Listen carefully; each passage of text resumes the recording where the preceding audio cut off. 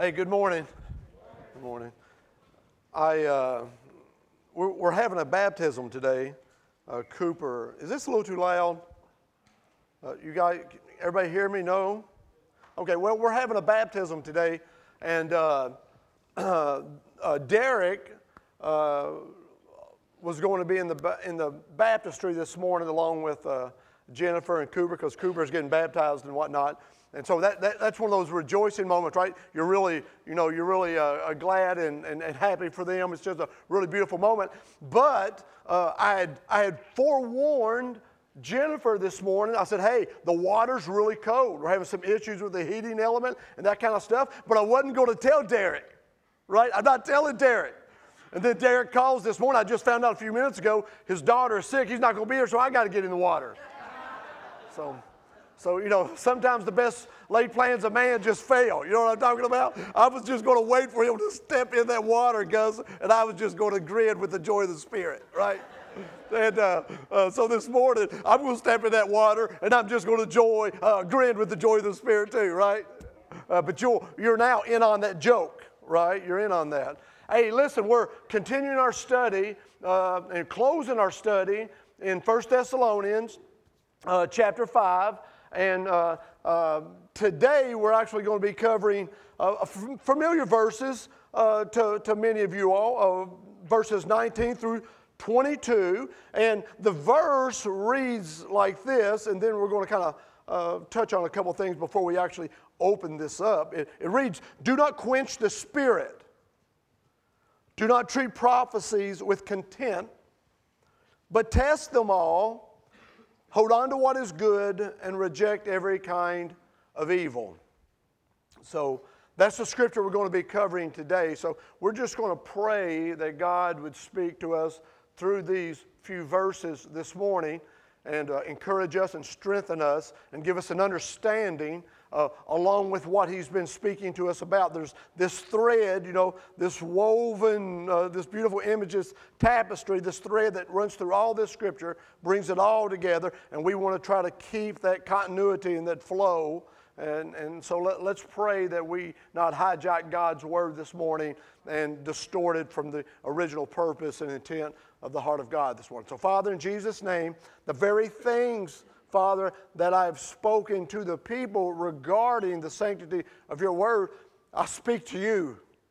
And I ask you, oh God, this morning to rein in our tongues and our thoughts, our intentions, Lord, that we might not stray from the original intent and the desire of your word that is found here in these few verses. We want to honor them in a manner, Lord, that brings you honor and conveys to your people the value and the benefit of your revelation.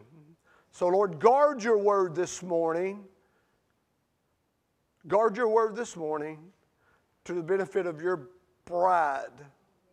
And it's in the name of Jesus we ask these things. Amen.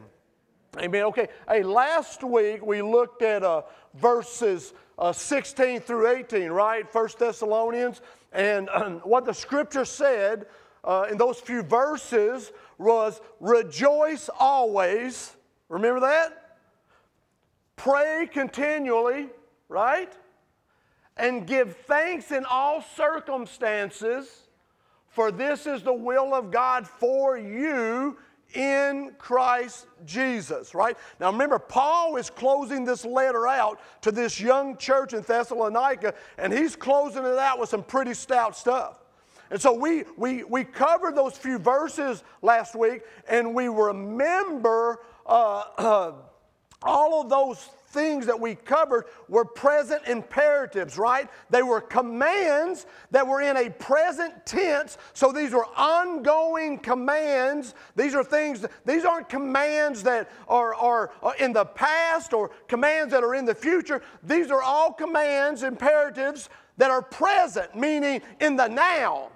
So we're then under a charge of God to live out and to respond to these commands that never grow old but are current and present. And so when Paul said to them, rejoice always, we touched on the fact that that is a joy that is provided by God and not a joy that we conjure up within ourselves. Because we all know here, when we have seasons of conjured up joy, circumstances tend to enter into our lives and deflate that joy, right? You know what I'm talking about, emotional joy.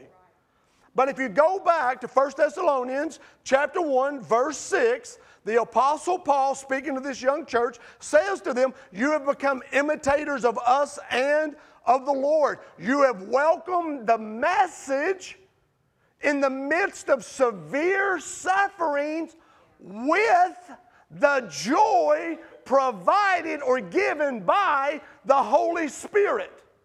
It wasn't a joy that they'd worked up, but this was a joy that had been provided by the Spirit of God. So when he says to them, rejoice always, he's basically saying to them, allow God to give you joy always, right? And so we left here last week saying, hey, Lord, give me joy, your joy. And then he said, pray continually. And we spoke about that. You can listen to the podcast if you'd like. If you find yourself, you got 50 minutes this week. But listen, he says, pray continually. We stopped there, parked there, kind of dissected that, right? When we talk about praying, we're talking about speaking to God, right? Asking. We're also talking about listening to God. We're talking about seeking. And then we're talking about doing, the knocking kind of thing, right? Because praying isn't just talking to God, but it's communicating, listening, and then responding. I think prayer kind of culminates and comes to its apex or to its fruition when we act on what the response to our asking is given, and then we act upon it. That's all part of that culminating the fulfillment of praying. And so it's not just asking, it's not just listening, but then it's applying. And then he said, rejoice in all circumstances. He didn't say rejoice for all circumstances, right? Some of you have had some circumstances this week that you didn't rejoice for those circumstances, but you rejoiced in those circumstances, right? Completely different. And then he said, for this is the will of God for you in Christ Jesus. And we closed last week with this notion, this idea that God has set us apart for a designed purpose. Remember we talked about the little illustration we had used last week was that of a wedding dress, right? A wedding dress isn't used for dances, and a wedding dress isn't used for informal activities. A wedding dress, unlike every other dress, is designed, created, constituted for one purpose, a wedding. And you and I, too, have been fashioned for a specific purpose by God to live out a life to bring honor and glory to Him. And we should not trample nor devalue the purpose and the design and the intent that God has for us, right? Now, we're moving on from that. And He's continuing with this present imperative commands. Now, everything we're about to read will have in it this structure. So when we read this, remember, these are not optional things. These are things that are imperative, that are commands, that are present in tense, meaning they're always active. This isn't something that we heard or will hear. This is something that we're hearing and responding, right? You with me? Everybody's with it because we're about to move relatively quick. We have somebody to baptize this morning in some cold water. And if I find that you're giving me that sleepy, lazy eye this morning, you may be going into cold water too. So be careful. Don't trust the person sitting next to you. They may be in on it. All right, so let's look at this scripture, okay? It says, do not quench the spirit. Do not treat prophecies with contempt, but test them all. Hold on to what is good and reject every kind of evil. Now listen, when you start talking about quenching the spirit, right? The idea in your mind is this notion of shutting or creating a barrier or a resistance to what God is doing. And we as followers of Jesus, I think there's always this constant wrestling in our hearts as God begins to move that we're not, we don't want to be resistant to it, or we're afraid. There's something in us that rises up in us with this, out of the fear for the Lord, that we don't want to hinder what God is wanting to do, in sense quenching God's purpose, right? And we're always constantly measuring this, right? When we have this rising up in our spirit regarding a certain matter, we want to discern, we want to weigh, we want to consider, is this God? And if it is God, even though there's trepidation and fear along with the task that God is calling us to, we want to still do it, right? But so we don't want to quench that spirit. Now, I want to create an image for you this morning as we work through this. The word quench is sabinome, and it means to extinguish, thwart, or to suppress, or to choke off, right?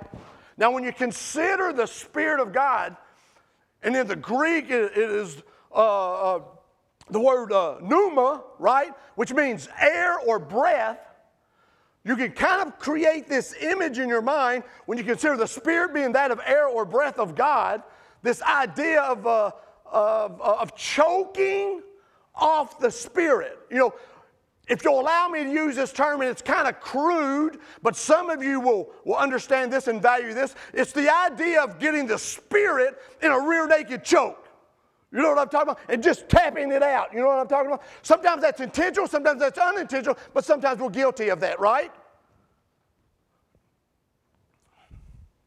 It's like spiritual asphyxiation. Now, what is different about this scripture than the previous present imperatives is that there's a negative particle involved in this statement. Stay with me. And it is the do not. Do you see that in the scripture? Do not quench the Spirit. The implication is that they were guilty of quenching the Spirit. So when you look at the sin instruction, you look at what Paul was saying right here, the revelation by God in which he's expressing the truth of God, it is the fact that Paul is speaking to a condition that was being expressed within the Thessalonian church. And Paul is basically saying, at this moment, stop quenching the Spirit. Stop quenching the Spirit. Now, when we think of quenching the Spirit, we have a tendency to always make the application of quenching the Spirit and establishing the context of that within the realm of corporate worship, right? You know, man, I got to have freedom in the Spirit, man. When I come into the church, man, and we start worshiping, man, I got to be able to raise my hands. I got to be able to shout amen. And if somebody says or somebody does something that doesn't allow me to express that, man, then they're quenching the Spirit, right? The reality is quenching the Spirit is taking place more in our lives than it is within the context of 3 or 4 hours through the week gathered together in a church service. We always want to apply it to what's happening here, when we need to be taking the scripture and saying to ourselves, am I quenching the Spirit in my world in which I live when God is speaking to me? Why is that more? Listen, God is speaking to you exponentially more out there than he is in here. And you say, well, Trent, that's a pretty hard statement to make. How do you arrive at that conclusion? Because you live out there more than you live in here. If you think God is only going to speak to you in this window, this time frame of 2 or 3 hours, and that's going to sustain you for the remaining time of the week, then you're fooling yourself. And if God is speaking to us exponentially more outside of here than he is inside of here, then the potential for quenching the Spirit is then elevated. Why? Because the interaction of God and the speaking from God is at such a higher volume outside of here. You get that? That's simple, is it not? That's a simple thought. Though the application is legitimate that we can quench the Spirit in here, the application is also legitimate because we live out there, that there's a higher probability that this may be happening there. And guess what affects you the most out there?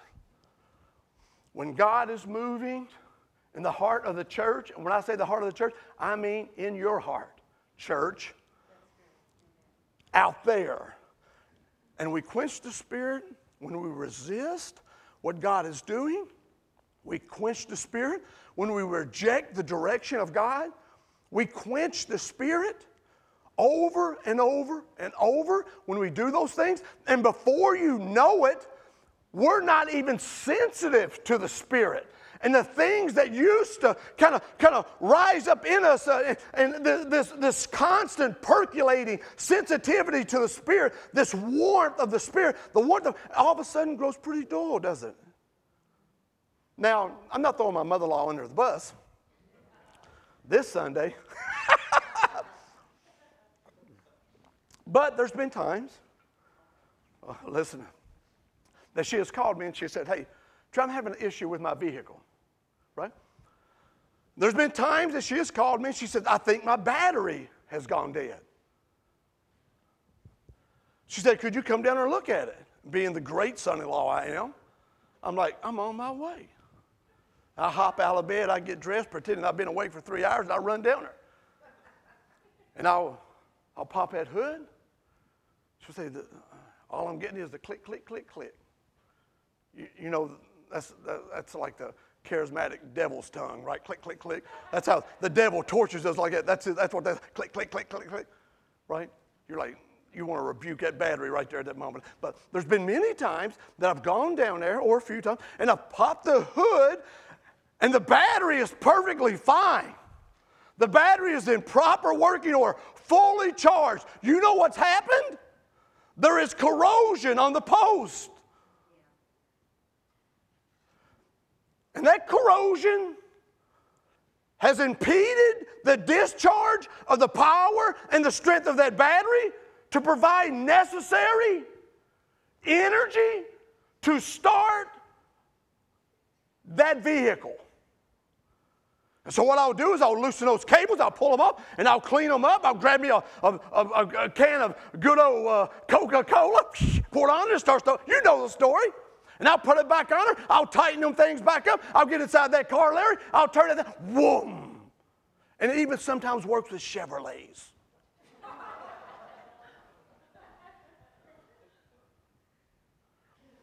When we quench the Spirit, when we resist the Spirit, when we resist what God is saying, what ends up happening is we allow this corrosion to begin to build up, and it begins to affect the discharge of God's power in our life, not just here, but out there. And if we're not sensitive enough, if we're not aware enough and humble enough to be able to open up the hood of our own heart, soul, and spirit, and to allow God to examine that for corrosion, and to allow God to do the work to remove the corrosion, we'll always find ourselves lacking the power and the energy to what? To perform or to be about the reason we were designed to be. And let me say this, and listen, I could sit on this whole quenching of the Spirit all day long, all right? I could sit on this all day long, but I'm not. I'm going to sit on it for about 3 hours, and then we're going home. Let me tell you what the Spirit isn't. The Spirit isn't an agent of entertainment. You understand what I'm talking about? The Spirit isn't about you. You get that, right? Right?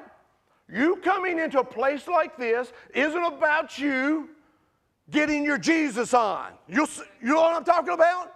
It ain't about that, man. And you know what the Scripture doesn't say? Not to quench our spirit. Listen, I'm just being forthright. I had a gentleman in here one time, and I really measure things, man. I try to be kind, gentle, but at the same time, I have a shepherding call on my life to protect. And sometimes it's to protect younger believers who don't understand the dynamics of certain situations, and that responsibility falls on me. And as uncomfortable as it is, I just have to do it. And I remember we were in the middle of worship service, and this gentleman had come in. I'd seen him here before, and I knew that this individual had a strong charismatic influence in his walk with the Lord, okay? I knew that there was this deep desire for him or need for him to express this without regard for anyone gathered around him. And he was sitting a row or two back over on this side, and we had a bunch of young believers behind him, and this individual began to express himself in a manner, and listen, just being a shepherd, I'm aware. And I gave this man liberty because I'm responsible for what happens here, Jay. I'm responsible. I have to give an account. And so I give the man liberty, but then it began to get excessive. And then it began to demonstrate itself and define itself as being something that was distracting. And I could recognize, and I knew in my spirit that I was going to have to say something. And listen, if you've never been in that spot, that's an uncomfortable spot to be in, man. But I was looking at the young believers behind them, and I could tell, man, they were like, I don't know what's going on. So I slide over to the brother. I said, my young brother. He stopped. Man. All of a sudden, he had all of his cognizance. He was aware. He comes out of the Spirit, I guess. And I said, hey, my young brother, I appreciate your zeal and your passion. And he just looks at me. I said, but there are younger believers around here that you're distracting, and they're confused by this. And we don't want to generate that type of confusion. I need you to understand what I'm saying, and I need you to restrain yourself and your liberty. You know what the gentleman said to me? Certainly, Pastor. Certainly. So I completely understand. You know how many times he's been back here? 0. You know why? He was worried more about his spirit being quenched than he was the Spirit of God being quenched. Do you understand what I'm saying? So you and I have got to understand why and what's happening when God is moving, and the detrimental aspect of quenching that spirit either by being too restrictive or by being too embellishing. There's a fine line in between there that you and I must operate in honoring the move and the manifestation and the expression of the Spirit of God. Even Donald G., who's a famed Pentecostal theologian, basically said this: if you're a word-only church, you will dry up. If you're a spirit-only church, you will blow up. But if you have enough of both, then you will grow up. And we are a church with aspirations to grow up in the Spirit and in the Word. And Paul says to them, to these guys, do not quench the Spirit.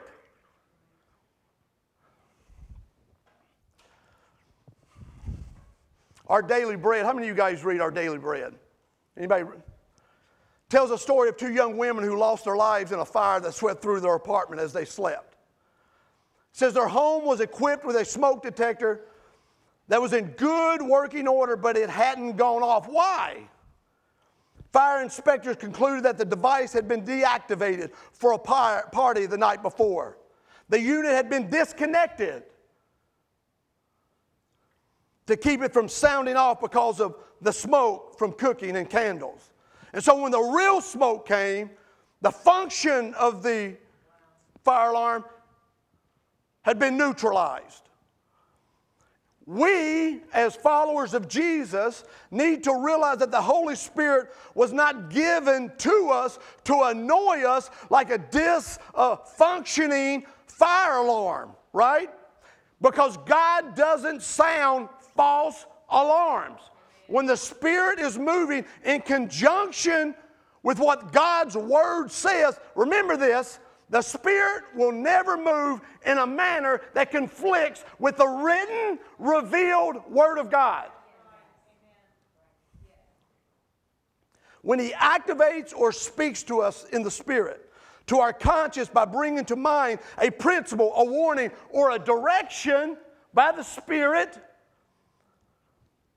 in accordance with His Word, it is truly a manifestation of God's wisdom and love for us. So when this is happening, we should not resist this, but we should embrace it, even if it's in conflict with what we feel like. Because you know what we need to do? We need to take our feelings and bring them into alignment with God's Word. And then the things that quench that will soon be quenching us too. Right? And Paul says to these young cats there at Thessalonica, he says to them, hey man, don't be doing, stop doing this. Right? But that's not where he ends.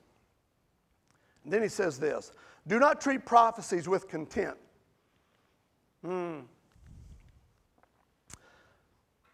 Again, there's the negative particle there, right? Do not, or stop. Stop treating prophecies with contempt. The word prophecies is the Greek word prophation. Prophation. It is the gift of communicating and enforcing a revealed truth. I want you to understand, within this context, it is not referring to foretelling or future events. It's expressing the written or revealed Word of God.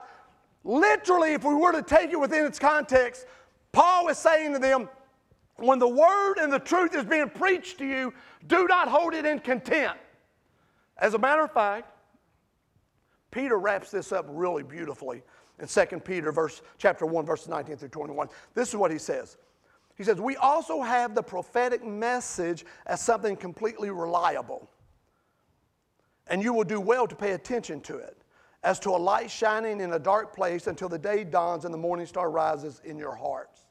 Then he says this, above all, you must understand that no prophecy of Scripture came about by the prophet's own interpretation of things. For prophecy never had its origins in human will, but prophets, though human, spoke from God as they were carried along by the Holy Spirit. Paul is leaving this young church, and they have placed people in leadership, and these people are preaching and teaching the counsel that Paul and them had directed them to give under the influence of the Spirit. And Paul was saying to them, don't resent this. Don't buck up against the Word, man. Value this. You know what the word contempt means? Do you know what it means? It is the Greek word, listen to this, othenio. Othenio. And it literally means to reduce to nothing. But in the Greek, the word ek is an amplifier, an intensifier. The word right here is not othenio, but it's ek othenio. You know what that actually means? It means to despise someone or something on the basis that it has no value to you. Paul was saying to these jokers, stop treating God's Word as though it has no value to you. That's pretty stout, is it not? Now listen, you know what you and I would never say? What we'll never say? We'll never say God's Word has no value to us. We would never say that. But we'll live like that. You know what I'm talking about? When God speaks to us, we'll say, oh yeah, that's valuable, but not valuable enough to apply it. And I'll continue to walk in the ways of my own heart. Even though the Word of God has already spoken against that or spoken to that. Oh, we'll never say that, but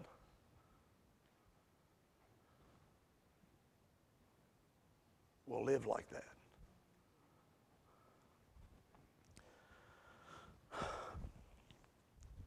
Here's the incredible thing about this scripture. When you read the scripture in 1 Thessalonians, man, you find a church that is commendable. This is a church that's on fire. This is a church that's doing some pretty powerful stuff. And yet, in the midst of all that, where God is moving, there are people in the midst that are still treating the prophetic or the declared Word of God with contempt. Probably not the majority. Probably not the majority. But yet it was worth addressing. And I would say amongst this body of believers, the number that we have here, including those downstairs, it's probably not amongst the majority. But it's probably prevalent in the minority. That there's probably some people here who'll walk in and will say, man, that's a good word. Man, that's a powerful sermon or a powerful message somebody had given. And then they'll walk out, shaking that word off like it had no place in their lives. And they'll continue living the life and expressing whatever they desire in their own hearts. They'll continue to live that out, and that is contempt. The Apostle Paul says, do not quench the spirit. Do not treat prophecies with contempt. And then he says this, but a contrasting command, right? He shifts, right? You see these two commands he gives. Do not what? Do not quench the spirit. Do not treat the prophetic word. Do not treat prophecies with contempt. But all of a sudden he shifts. But he says, test them all. Test them all. Dokimazo. It means to prove, to verify, to cross-examine. That's what. Now listen, I've said to you 1,000 times. When you go home, don't take my word for any of the things that I share for you up here. Go home, examine the scripture. See whether or not what we're teaching, what we're preaching, what we're sharing holds up under the weight of scrutiny. You know what? The Berean church that the Apostle Paul went to after he left Thessalonica did that very thing, and Paul commended them for doing it. Listen to this. Acts 17, verses 10 through 12. As soon as it was night, the believers sent Paul and Silas. What believers? The Thessalonians. Sent Paul and Silas away to Berea. On arriving there, they went to the Jewish synagogue. Now listen to this. Now the Berean Jews were a more noble character than those in Thessalonica. And then he tells the why. For they received, you see the contrast? The message with great eagerness and examined the scriptures every day to see if what Paul said was true. As a result, many of them believed, as did also a number of prominent Greek women and many Greek men. But test them all. The scripture says, for they received the message with great ignorance. What message? The same message that the Thessalonians had received. What did they do? They examined the scriptures. They examined the scriptures to see if what Paul was saying was true. And the outcome was what? As a result, many of them believed. Listen, when we're teaching the scriptures, and we're within context of the scriptures, and we're sharing the truth of it, I plead with you, go examine it. Why is that? Because the confidence of the scriptures stands up under the scrutiny. Not only does it stand up under the scrutiny, it will produce in accordance with the will of God. Scrutinize it. God isn't hiding from your intellect and your understanding. When you have confidence in something, you can lay it before people and say, challenge. Hence, a John Lennox at Oxford University, a mathematician, will challenge atheists and agnostics from around the world and lay the scripture before them and say, go ahead, scrutinize it. And after 2,000 years, it still stands up under that same type of secular scrutiny. testing something. We shouldn't be afraid to have people scrutinize what we're saying, challenge what we're saying. I've had discussions with many of you in here who have challenged something I've said. I have no problem with that. Man, I welcome that. Just don't call me at 5 o'clock in the morning, because I'll unwelcome that. I have no problem with that, because there's confidence in the testing. There's confidence. Listen, a few years ago, I was selling a car. Okay, now listen, there's like 3 or 4 things in our culture you can't trust, right? A lawyer. You got any lawyers here? I apologize. All right. Car salesman. Got any car salesmen here? A preacher, right? Hey, I admit that, right? We live in a culture and a society where those of the cloth have failed time and time again, so they have literally discredited themselves. But you know what the worst of all of those are? A car-selling preacher with a bad lawyer, right? And a few years ago, man, I had this car for sale. I knew it was a good car. I knew it was a good car. And I put that thing on Marketplace. And listen, man, you opening yourself up at that moment. You'll be getting calls from, I'll just leave it there. But I had an individual who contacted me who was a relative, distant relative as they were, kind of Ishmael Isaac type thing, somewhere down there. And so they come and they say, hey Trent, I said, is the ad correct? And I said, it's correct. They said, that price is correct? And I said, that price is correct. They said, that's an awful good deal. And I said, yeah. They said, will you take $500 less? That's what they said to me. That's what they said to me. And then I gave them the family discount. I said, I will for you. And so they said, can I come over and look at it? I said, if you plan on buying it, you're going to have to. So they showed up. And my cousin, distant as she was, brought her a mechanic boyfriend who I used to work with, who knew I shared the gospel. So here I am, the gospel-sharing car salesman. Right? And I feel it, Gus. I feel it.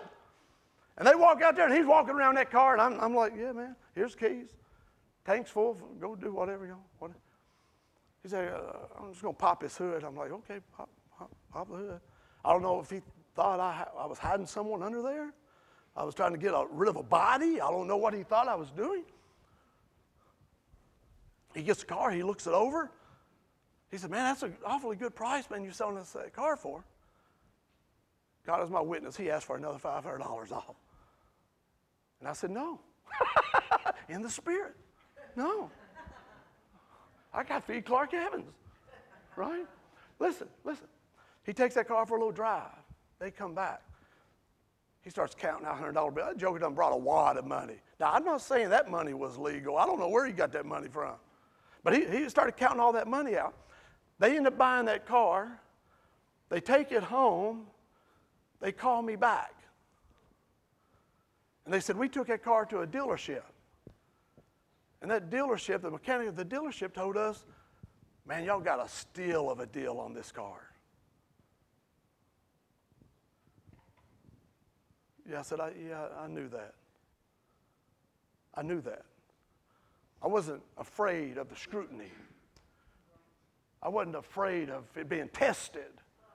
Under what? Under the eye of a professional with the best diagnostics equipment. Put it under that. Why is that? Because I knew the integrity of the vehicle was intact and it was above reproach.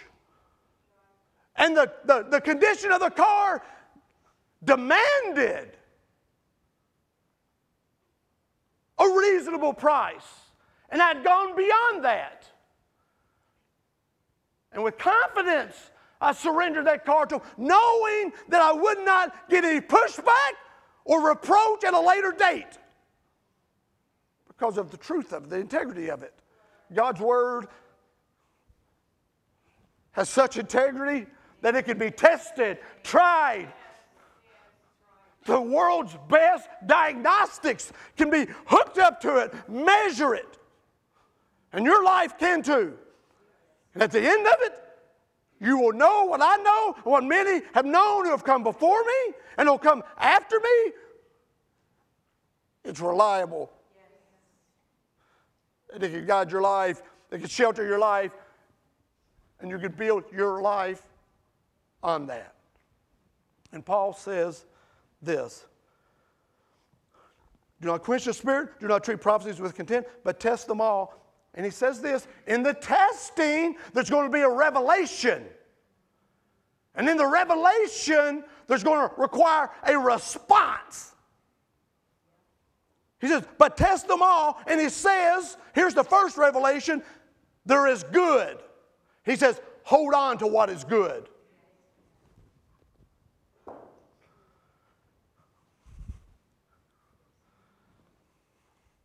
It's the present imperative, hold on. Paul said, keep holding on to what is good. Singular, good. And then he says, through the testing, there's another revelation. And it's that there are all forms of evil. And he says this: and reject every kind of evil. He says, hold on to what is good and let go. Reject what is evil. When God reveals to you this, embrace it. And when he reveals this to be out of step, reject it.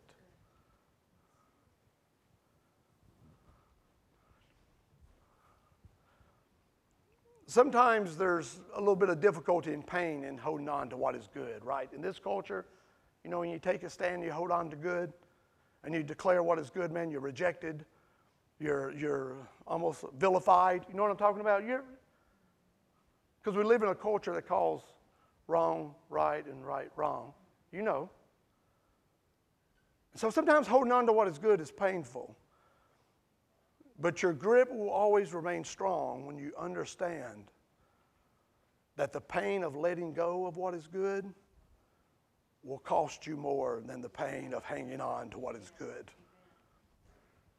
And I say to you today, there is no time appropriate to let go of what is good. Not now, not ever.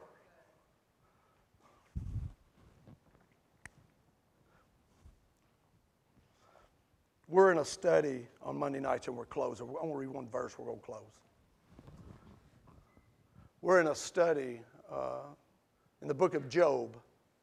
I'm not sure how far along the study is now, but in chapter 1, we're introduced to Job, right? And then there's a scripture around 6, 7, where the angels approach the throne of God. And guess who is in the company of these angels? Who? Satan. Okay, we got some Monday night people. Satan. And he approaches God. You know what God says to Satan? Because he's been going to and fro. That's what the scripture says, doesn't it? Going to and fro. And this is what the scripture says. God speaks to Satan. Because Satan is wanting to discredit God.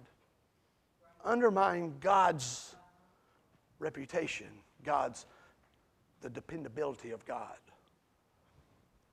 And God says this. Then the Lord said to Satan, listen to this. Have you considered my servant Job? There is no one on earth like him.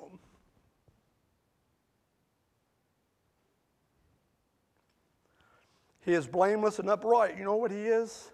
He holds on to what is good.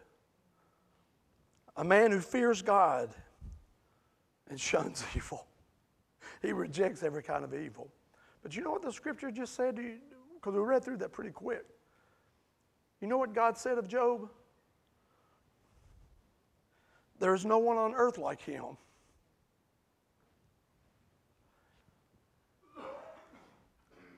Let that not be said of us any longer. that there is no one on earth like that. But let it be said of us, of you and me, our Father in heaven, have you considered that rough crowd down at TDC? Righteous and blameless people who are upright, who fear God and shun evil. In all honesty, I ask you this morning, are you that person? Are you that person? Would you be considered as an ambassador or a representative of one who loves God like Job was? Paul said to that church in Thessalonica, if you'll allow me to paraphrase, be Job-like. Fear God, be upright, blameless, righteous, and shun evil. That's what he said through the testing, through the measuring against the word, the revelation of God. Through the measuring, that revelation, hold on to it. To good and reject that evil, the evil that God identifies. So what we're going to do this morning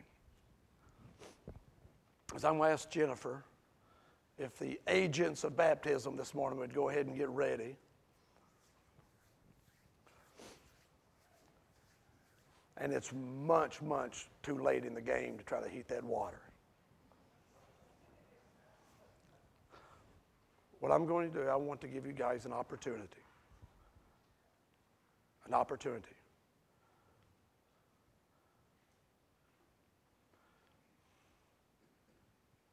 To respond to the scripture with an understanding of what we have shared today. And you too can make a decision this morning in Jesus that I want to be that type of person. That I don't want to be a quencher of God's Spirit, man. I want to be so sensitive to it. I want to be able to measure it. I want to be able to understand it.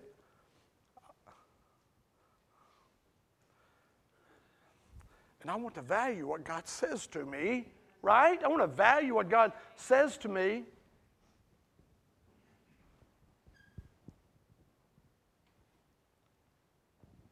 And I'm going to test it, prove it.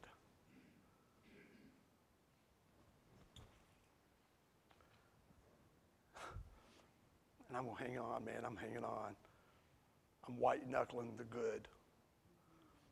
And I'm letting go of that other stuff. You say, what is evil things, Trent? It says every form of evil. What is evil things? Evil things is anything that loosens your grip on what is good in God. It may not be evil in the next man's eyes, but if it's causing a compromised grip on the things that are good that God has revealed to you, that is evil. That is evil. Don't let it lie to you. Don't compromise and say, well, it's a lesser good. No. If it's compromising your standing with God, regardless of what the intent is,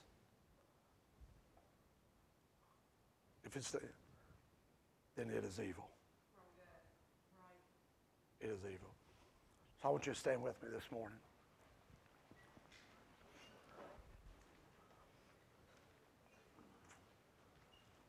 I don't know what's going on in your life. But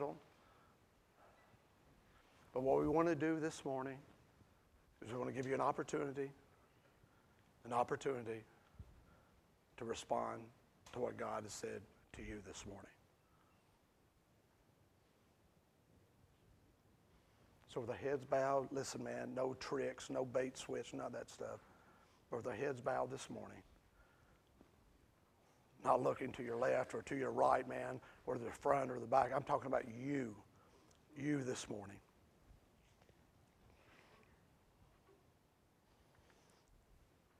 What about you? Not your son, not your daughter, not Not your husband, not your wife. You. What about you? What about you? So we're going to give you a few moments. And I'm going to ask Ben Ashlock, would you come on up? I'm going to turn this over to you, and I'm going to get ready for this baptism. If you need someone to pray with, if you need time, that is provided for you this morning. In Jesus' name.